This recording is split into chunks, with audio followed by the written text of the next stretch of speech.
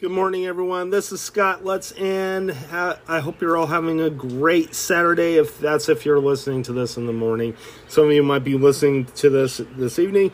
Either way, I hope you're all having a great day, and I am going to read to you today Job chapter 7, 1 through 21, Job, and we're just going to title that Job. There is actually no title to it, but we're going to go ahead and just retitle that Job. Because Job is continuing his speech from yesterday. So let's go ahead and read that scripture, and then we're going to go to Luke chapter 20, 1 through 47, and let's go ahead and begin. Does not man have hard service on earth? Are not his days like those of a hired man, like a slave longing for the evening shadows, or a hired man waiting eagerly for his wages? So I have been allotted months of futility, and nights of misery have been assigned to me. When I lie down, I think, how long before I get up? The night drags on, and I toss till dawn. My body is clothed with worms and scabs. My skin is broken and festering. My days are swifter than a weaver's shuttle, and they come to an end without hope. Remember, O God, that my life is but a breath. My eyes will never see happiness again. The eye that now sees me will see me no longer. You will look for me, but I will not. I will be no more. As the cloud vanishes and is gone, so he will go down to the grave, does not return. He will never come to his house again, so his place will know him no more. Therefore I will not keep silent. I will speak out in the anguish of my spirit. I will complain in the bitterness of my soul. Am I the sea or the monster of the deep that you put me under guard? When I think my bed will comfort me and my couch will ease my complaint, even then you frighten me with dreams and terrify me with visions, so that I prefer strangling and death rather than this body of mine. I despise my life, and will not live forever. Let me alone. My days have no meaning. What is man that you make so much of him, that you give him so much attention, that you examine him every morning and test him every moment? Will you never look away from me or let me alone even for an instant? If I have sinned, what have I done to you, O watcher of men? Why have you made me your target? Have I become a burden to you? Why do you not pardon my offenses and forgive my sins? For I will soon lie down in the dust. You will search for me, but I will be no more. Let's go ahead and head to your New Testament reading.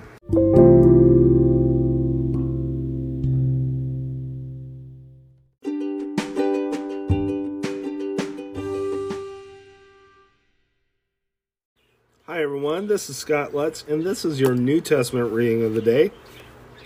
Today we're on Luke chapter 20, verses 1 through 47, and we will be reading the authority of Jesus' questions first. Let's go ahead and begin.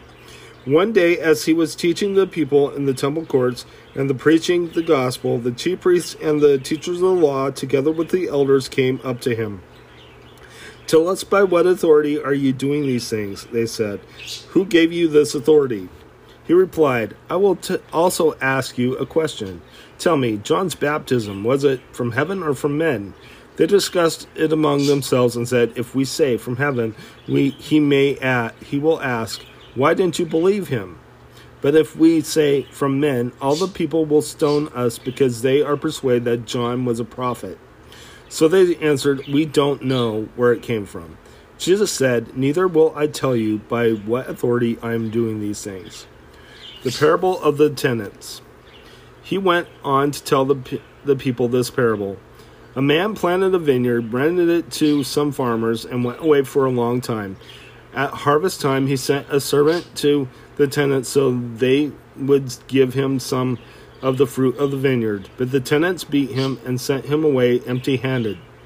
He sent another servant, but that one also they beat and treated shamefully and sent away empty-handed. He sent still a third, and they wounded him and threw him out. When the owner of the vineyard said, what shall I do? I will send my son, whom I love. Perhaps they will respect him. But when the tenants saw him, they talked the matter over. This is the heir, they said. Let's kill him, and the inheritance will be ours. So they threw him out of the vineyard and killed him. So when what then will the owner of the vineyard do to them? He will come and kill those tenants and give the vineyard to others. When the people heard this, they said, May this never be. Jesus looked directly at them and asked, Then what is the meaning of that which is written? The stone of the builders rejected has become the capstone. Everyone who falls on that stone will be broken to pieces, but he on whom it falls will be crushed. The teachers of the law and the chief priests looked for a way to arrest him immediately, because they knew he had spoken this parable against them, but they were afraid of the people. Paying taxes to Caesar. Keeping a close watch on him, they sent spies who pretended to be honest. They hoped to catch Jesus in something he said, so that they might hand him over to the power and authority of the governor. So the spies questioned him, Teacher, we know that you speak and teach what is right, and that you do not show partiality, but teach the way of God in accordance with the truth. Is it right for us to pay taxes to Caesar or not? He saw through their duplicity and said to them, Show me a denarius. Whose portrait and inscription are on it? Caesar's, they replied. He said to them, Give to Caesar what is Caesar's, and to God what is God's. They were unable to trap him in what he had said there in public, and astonished by his answer, they became silent. The resurrection and marriage. Some of the Sadducees, who say there is no resurrection, came to Jesus with a question. Teacher, they said, Moses wrote for us that if a man's brother dies and leaves a wife but no children, the man must marry the widow and have children for his brother. Now there were 7 brothers. The first one married a woman and died childless. The second and then the third married her, and the same way the 7 died, leaving no children. Finally the woman died too. Now then, as the resurrection, whose wife will she be, since the 7 were married to her? Jesus replied, The people of this age marry and are given in marriage, but those who are considered worthy of taking part in that age and in the resurrection from the dead will neither marry nor be given in marriage, and they can no longer die, for they are like the angels. They are God's children, since they are children of the resurrection. But in the account of the bush, even Moses showed that the dead rise, for he calls the Lord the God of Abraham, and the God of Isaac, and the God of Jacob. He is not the God of the dead, but of the living, for to him all are alive. Some of the teachers of the law responded, Well said, teacher, and no one dared to ask him any questions. Whose son is the Christ? Then Jesus said to them, How is it that they say to the Christ is the son of David?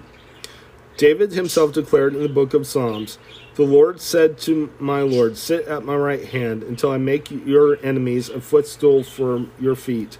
David calls him Lord. How then can he be his son?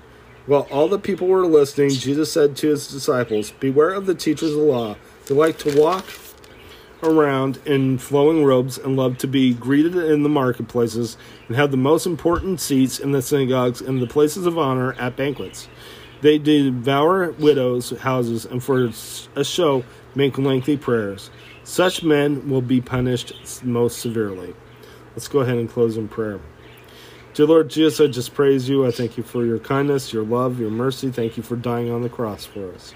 Thank you for freeing us from our sins, Lord God. I ask, Lord, that you watch over us, keep us safe, I pray. In Jesus' name, amen. God bless you. Have a wonderful day.